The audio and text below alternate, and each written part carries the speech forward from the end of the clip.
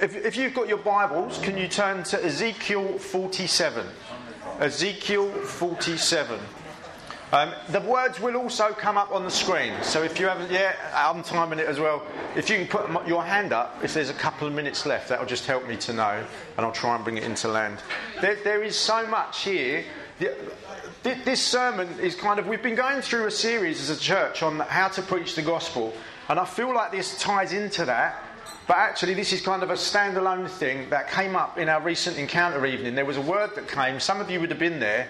And I've just been dwelling and contemplating on this. And last night, I really felt like, as I was preparing for today, I felt like God was saying, I really want you to speak on this. There's a lot of stuff in there. Even though this was written, the book of Ezekiel was written whilst Ezekiel was exiled in Babylon at about 592 BC. So we're talking 2,500 years ago. I feel like this is going to speak to us as a church today. That's the beauty of the Word of God, is it's living and it's active and it can speak to us today. It's not a dry old dusty book that's irrelevant.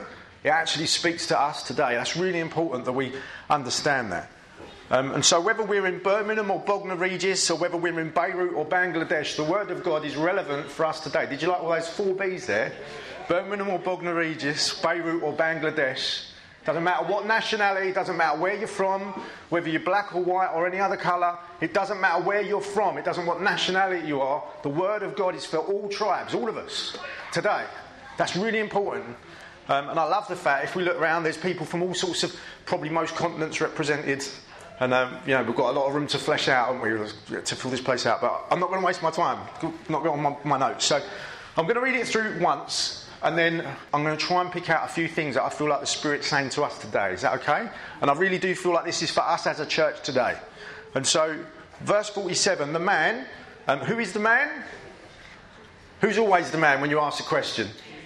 Well, I think it's Jesus. If you look in Ezekiel 40, verse 3, when he brought me there, behold, there was a man whose appearance was like bronze. So either he's put a lot of spray tan on, or it's someone that looks... He's like the glory of God. And he had a linen cord and a measuring reed in his head, and he was standing in the gateway. So there is a being there that's met Ezekiel at this temple, and like shining like bronze. Sounds like Jesus to me. Could be an angel, but I'm going to say I think it's Jesus. So the man brought me back to the entrance to the temple, and I saw water coming out from under the threshold of the temple towards the east. For the temple faced east. The water was coming down from under the south side of the temple, south of the altar. He then brought me out from through the north gate and led me through around the outside to the outer gate facing east, and the water was trickling from the south side. Confused yet? You need Google for that, didn't you? That's like, if you was asking me for directions, I'd be like, can you repeat? I'm lost. Like, water from the south side, east side, north side, there's a gate here and something. Oh, I need a sat-nav for this, but I'm sure there's immense significance in all these. We're not going to focus on that. Verse 3, as the man went eastward with a measuring line in his hand. So it's like he's got a big ruler or something, but he's measuring out. He measured off 1,000 cubits. Anyone know how big a cubit is? There might be one of you that are really good on... So, 1,000 cubits, I don't know what 1 cubit is, but it's about 450 to 500 metres. About 450 to 500 metres. And so he measured off about, a bit longer than a running track, 400 metres, a running track. So he measured off 1,000 cubits and then led me through the water that was ankle deep. He then measured off another 1,000 and led me through water that was now knee deep. He measured off another 1,000 and led me through water that was up to the waist. So it's getting deeper and deeper. Every 500 or so metres he's going out. It's gone from standing in a temple, ankle deep, knee deep, waist deep. And then it says he measured off another 1,000, but now it was a river that I could not cross because the water had risen and was deep enough to swim in. So no longer in a temple on firm ground, but literally almost in the sea. So deep, can't touch the bottom. A river that no one could cross. Verse 6, he asked me, I think there's significance in this. So this individual we think might be Jesus. We can't 100% say, but I'm going to put I'm not that I'm a betting man, but if I was, I'd put my money, this is Jesus. He asked me, Son of man, do you see this? So it's like there is some significance that this heavenly being, this bronze type figure, Ezekiel to notice in the dynamics of being in a temple, walking away from it, and the further away from it, the deeper the river gets. Just on a superficial level, there's something there. Do you see it? Like, wake up, there's something going on right now. You're not just floating about in water. There's something that I'm trying to show you. There's like significance, there's a meaning behind this. Then he led me back to the bank of the river. So now we're back, I think, near the temple. When I arrived there, verse 7, I saw a great number of trees on each side of the river, so on both sides. And he said to me, this water flows towards the eastern region and goes down into the Arabah, where it enters the Dead Sea. If you know anything about the Dead Sea, it's very, very salty. Not much grows there. You can float in it. It's like the Red Sea, the Dead Sea, so salty, you can jump in it and float in it. Not great for fish. It's got too much salt. It's like not very good for them. When it empties into the sea, the salty water there becomes fresh. So where this river that flows from the temple goes out and meets the very salty sea in the Dead Sea, it becomes fresh. Swarms of living creatures will live wherever the river flows. There will be large numbers of fish because this water flows there and makes the salt water fresh. It says that twice. Whenever there's repetition, that often means the writer is trying to get our attention. We believe the Word of God is inspired, written by the Holy Spirit, inspired multiple authors over multiple generations. So Ezekiel, writing this letter, wants us to get this thing about the salt water there becomes fresh. Where the water meets the salt water, it becomes fresh. So where the river flows, everything will live. Double underline that. Where the river flows, everything will live. Fishermen will stand along the shore from En-Gedi to En-Eglaim. It's a big area. There will be places for spreading nets. So there's team fishing going on. There are people literally not standing there with fishing rods, but they've got nets and they're casting them in and they're hoiking out loads of fish. It's a really fertile place. The fish will be of many kinds, like the fish of the Mediterranean Sea. But the swamps and marshes will not become fresh. They will be left for salt. So there are some places that aren't going to get touched by the river and they're going to be left as they are. And they're going to be pretty used. They're just like salt mines, really. Salt in the Old Testament is often a sign of God's judgment. If you know the story of Sodom and Gomorrah, there's a people that weren't living life God's way. And the judgment of God was the people that turned round. It was, who was it? Lot's wife. That was it. Turned around and became a pillar of salt. So here, the sense of it saying salty isn't, oh great, we've got salt for our dinner. It's actually a sign kind of almost judgment. Not of the life coming, the abundant life, but of judgment. Verse 12, fruit trees of all kinds will grow on both banks of the river. Their leaves will not wither, nor will their fruit fail. Every month they will bear fruit. And why will they bear fruit? Not because they're great trees, not because they've been well looked after, but because the water from the sanctuary flows to them. It's really important. Why is everything so fruitful and so abundant?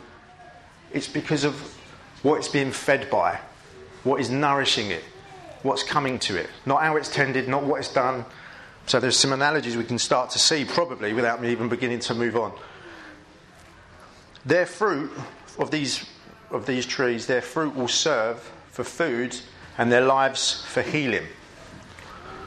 Okay, King Jesus, would you help me as I try and stumble through this in the next 10 minutes? Lord, I thank you for just your revelation. Lord, Holy Spirit, I pray that you would open our hearts and our minds, and even if my words aren't sufficient, Lord, I pray that these words that Ezekiel wrote thousands of years ago will come alive to us today, because you want us to see something. Son of man, do you see this? Daughter of man, do you see this? Like you want us to see something of the wonders of heaven and of the flow from the temple, from your throne room in heaven into our lives, and the good that it can bring in our communities and in our own homes, we pray. Amen. Okay, so are you with me? Yes, well, Liz is. Great. Come on, Liz, we're doing this. Right. So, it says at the beginning that we're in a temple. I want you to imagine this is the temple. We're in the church, the temple. I'm going to take probably some liberties with this, but I think it works. So, we are in the four walls of a temple. The floor is dry, there are walls, there's a roof, it's very safe and secure and sturdy. In the chapters before this, from chapter 40, you see what the temple's for. It's for making offerings and things like that. It's somewhere you go for holy observance at certain times. but it's not where you live. It's not where you stay 24/7. You don't live your life in the temple unless you're a priest. But there were the Levites set apart from the 12 tribes of Israel to do that work. The other 11 were meant to live their life in the world, and they all had distinct purposes. Similar for us. We're not all going to... if I'm the priest of Hope Church Sittingbourne, I don't live my life in this temple preaching 24/7. I try and live my life elsewhere. So the analogy breaks down a little bit. But from this temple, the river flows. And if you turn to Revelation 22, verse 1, I love this verse. I'm just going to read it out. It said, "Then the angel showed me the river of the water of life." So this is in Revelation. "The angel showed me the river of the water of life, bright as crystal, flowing from the throne of God and the Lamb, through the middle of the street of the city, and also on either side of the river of the tree of life." Sounds a lot like what we've just been reading about, doesn't it? There's a throne room with a river flowing from it, a temple with a river flowing from it. It's going down into the city, it's cutting through stuff, and everywhere it's going, it's bringing life. There's a tree of life with its 12 kinds of fruit, as we read on. Oh gosh, this was talking about fruit at the end, wasn't it? Yielding its fruit each month. The leaves of the tree were for the healing of the nations. My gosh, it's the same place. So this temple that Ezekiel is writing about is the same throne room of heaven that we read about in Revelation. When John gets a revelation of the throne room of heaven and he's writing this apocalyptic letter right at the end of the Bible in Revelation, there's a river that flows from the throne room of God. I think there's a verse in the Psalms that says there's a river that makes glad the streets of God, or something like that. I'm paraphrasing, but it's in Psalm 46 verse 4. If you want to make a note and look that up yourself, you can do. But so this isn't normal water. This water signifies something of the flow of the Spirit of God into our lives. The Holy Spirit flowing from the throne room of heaven down into the earth to bless the nations, to go beyond itself. And where does it flow from? It flows from the sanctuary, from Costa, from your prayer room at home, whatever that looks like, your closet, the seat that you sit in, and it goes out, slowly, gradually seeping into the world. Initially, you're just stood on a firm floor like this, and you're not wet. It's a great place where you can go and encounter God, but actually the depth of the Spirit, it gets deeper the further away from the sanctuary you go.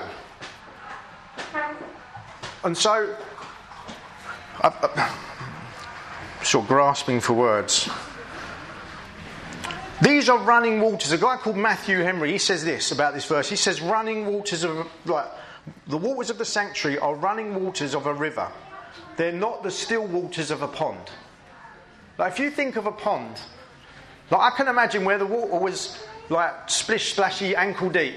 If that water doesn't move, that's going to start to get a bit stagnant, isn't it? It gets a bit stinky. It doesn't go anywhere. But where there's flowing water, stuff moves along, doesn't it? And so I was just thinking of this image, like the further away we move from the church, the further away we move from the walls of safety and security, the further away we move from kind of the altar, and we take the Spirit of God that we've received in that place and we take it out into the world, the further we go, here it's 500 metres at a time, 1,000 cubits, 1,000 cubits, there's a depth. First you're ankle deep, then you're knee deep, then you're waist deep. And once you can't hang on to anything at all you've got is the Spirit of God around you, saturating you. That's where you start to see fruit. That's where you start to see healing. That's where you start to see miracles. That's where you start to see provision. It's not in the temple. I'm not saying like stuff doesn't happen amongst God's gathered people. I'm not saying that.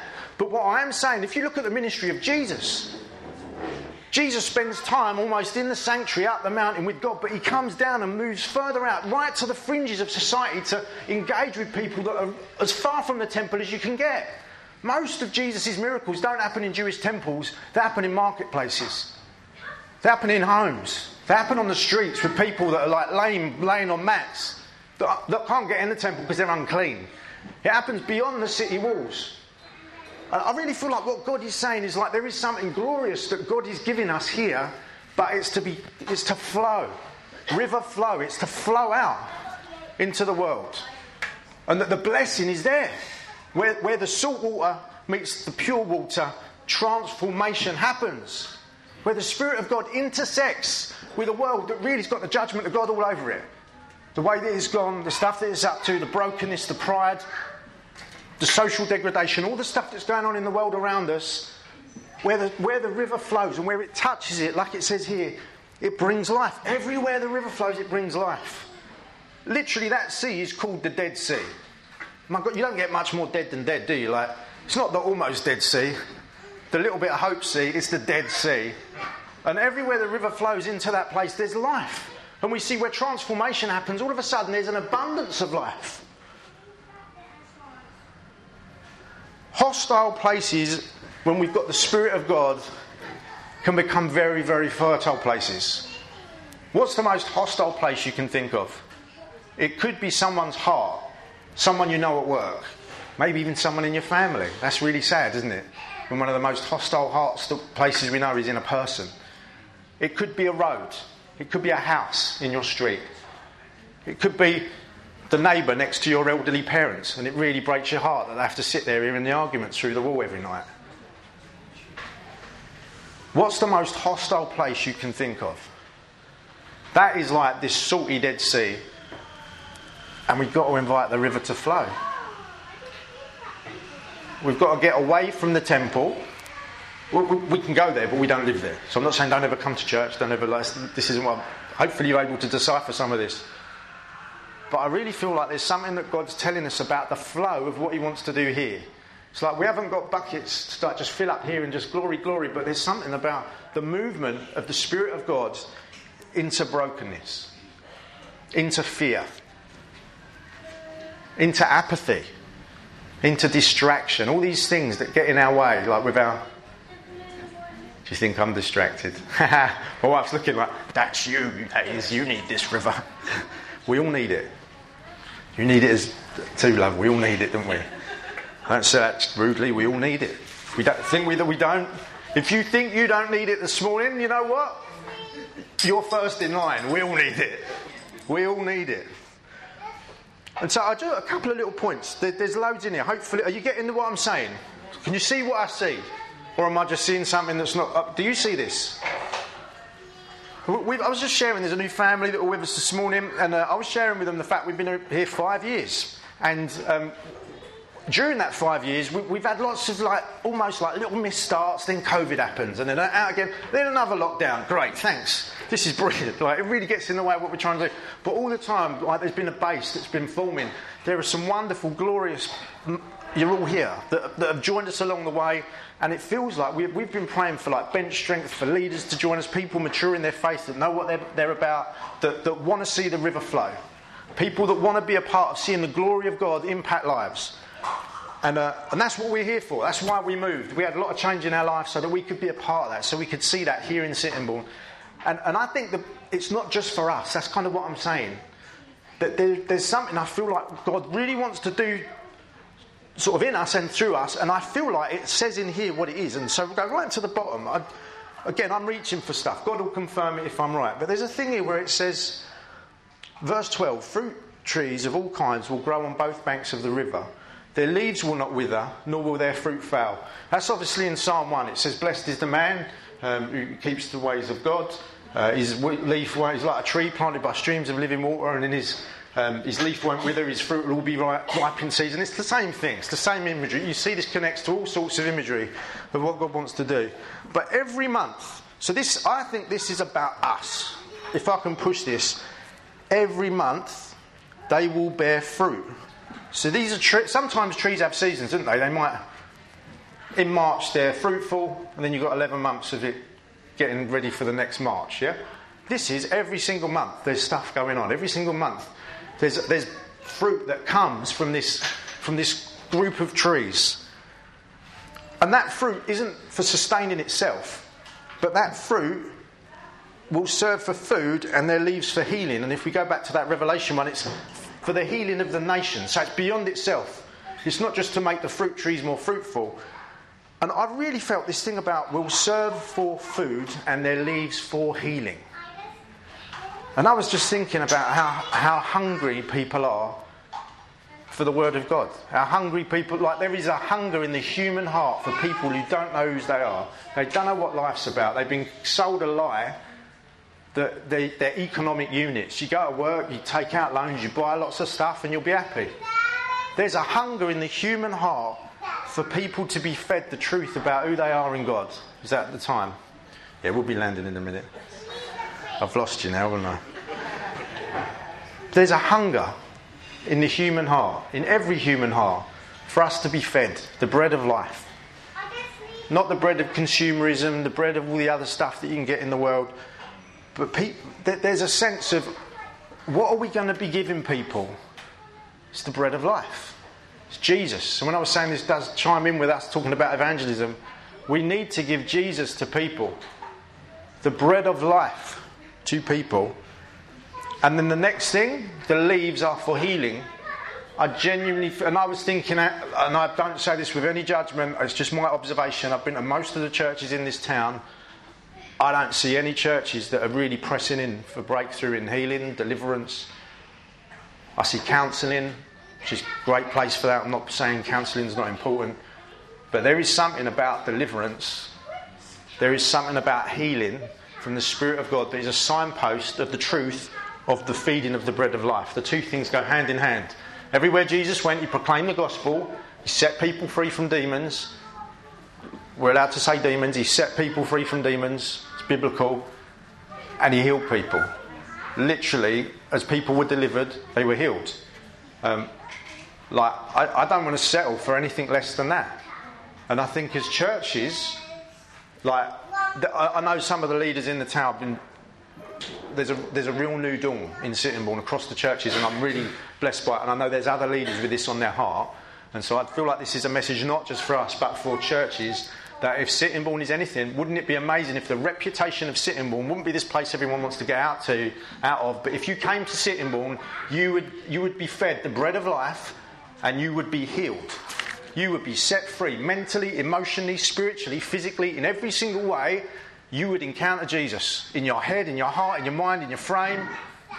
Forget tools, forget techniques. We'll learn those along the way. Some will work, some won't. But it's this thing that we're reaching for the sanctuary, the flow of the... And you know where it starts? It starts in your heart. It starts in my heart. If I'm not doing it, I can't stand up here and preach at you guys to do it. We've done pinky promises about me sharing the gospel. I think it's more fundamental than that. I think it's just about us really meeting with Jesus in the sanctuary, not staying there, which we can be in danger of doing because it's the safety of the four walls, but then going right out to the most dead places, those dead places you could think of in your mind. We go there with what we've got from the sanctuary, with the bread of life, with the faith for healing, and we just speak blessing and honour. Because that's what Jesus has done for us. He left the security and the safety of the sanctuary of heaven so that the river might flow into a broken world so that we might be redeemed. Hallelujah. Isn't that the truth? Woo! Yeah. Get an amen. Woo! But I think this is it. It's like this is a vision of the resurrected Jesus seated on the throne and all of his blessing flowing down into a thin place, and that is here in Sittingbourne. And us being about that. And what we do kind of falls in line with that. Whereas I can think often what we do is we think of what we ought to do. Like I could go, it's to be fed, let's start a food bank. Well, we might do that. We might get involved with a food bank. But that's not quite enough. We're giving people food, but we're not really giving them the bread of life and healing and deliverance on most molecular level. If you've got on a spiritual level, do you get what I mean? You can put a sticking plaster on a wound. If you don't address the root wound, you haven't helped.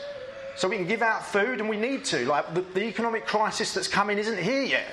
We think it is, but it's going to get so much worse.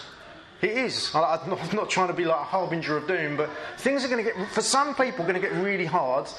This is an opportunity for us to really step up as God's people, to show this river where there's an abundance. And just the last point, because I feel like there's something in this, and I'll land it there, even though there's so much more I'd want to say. So, okay, verse 10. Fishermen will stand along the shore. There will be places for spreading nets. So I think like team fishing, we had Steve Dunn recently talked about team fishing. We're not going to go out and just share the gospel one-on-one. As a church, taking nets out, getting whole catches of fish. I'll make you fishers of men, Jesus said. So there's something here about salvation that will come. Where the river flows, there is salvation. What is the river? It's both the Spirit of God. I think it's the gospel. Where the gospel is shared liberally, salvation will happen. A great catch will be brought in. There is a great fertile catch to be brought in. And you know what? The most beautiful thing, and I hope this will warm your heart, if I can find it on my scribbled notes. The fish will be of many kinds. They're not all going to look and sound like Gordon. Praise the Lord.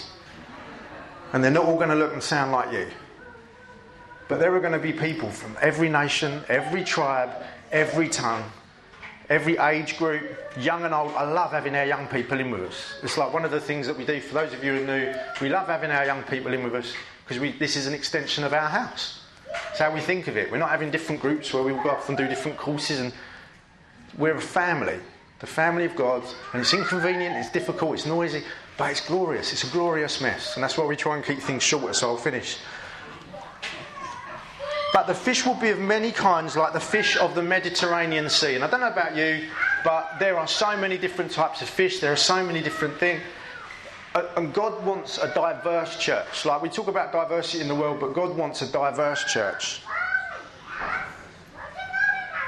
And if we see anything here, there are exceedingly many types of fish. There is fertility, there is flourishing, there's prosperity, there's diversity, there's difference, there's uniqueness. But yet there's a sense of unity, and it's all coming from the throne room of God. It all rests under the throne room of God. We're not doing this on our own, but we're looking to God for all that He wants to do in us and through us. And so, can I invite you just to pray on your tables, maybe get in little groups, not for long, we'll wrap up there, and then hopefully 11:15 we'd have done it. Gosh, amazing. I was a bit over time, wasn't I? Sorry about that. But let's pray. Let's invite the Lord. Like, where's this difficult? Lord, I love the safety of being in the sanctuary. I love keeping my feet dry. I don't really want to go out and get wet and messy, and that could be the reality. I don't want to go. Lord, help my heart. I don't want to go. I'm afraid of what it might look like if I went so deep that I haven't even got my feet on the ground anymore. I'm used to being in charge and in control, and if I go that far out, I could get overwhelmed. I don't know about you. I want to go and explore the depths where you can't touch the bottom. There are wonders and truths of the Spirit the further away you get. The further you get to brokenness, to that salty water, that's where the miracles happen. And that's what we want to be about. And so let's just pray on our tables. Is that okay for a couple of minutes? And then maybe someone will pray to close. Cheers, guys.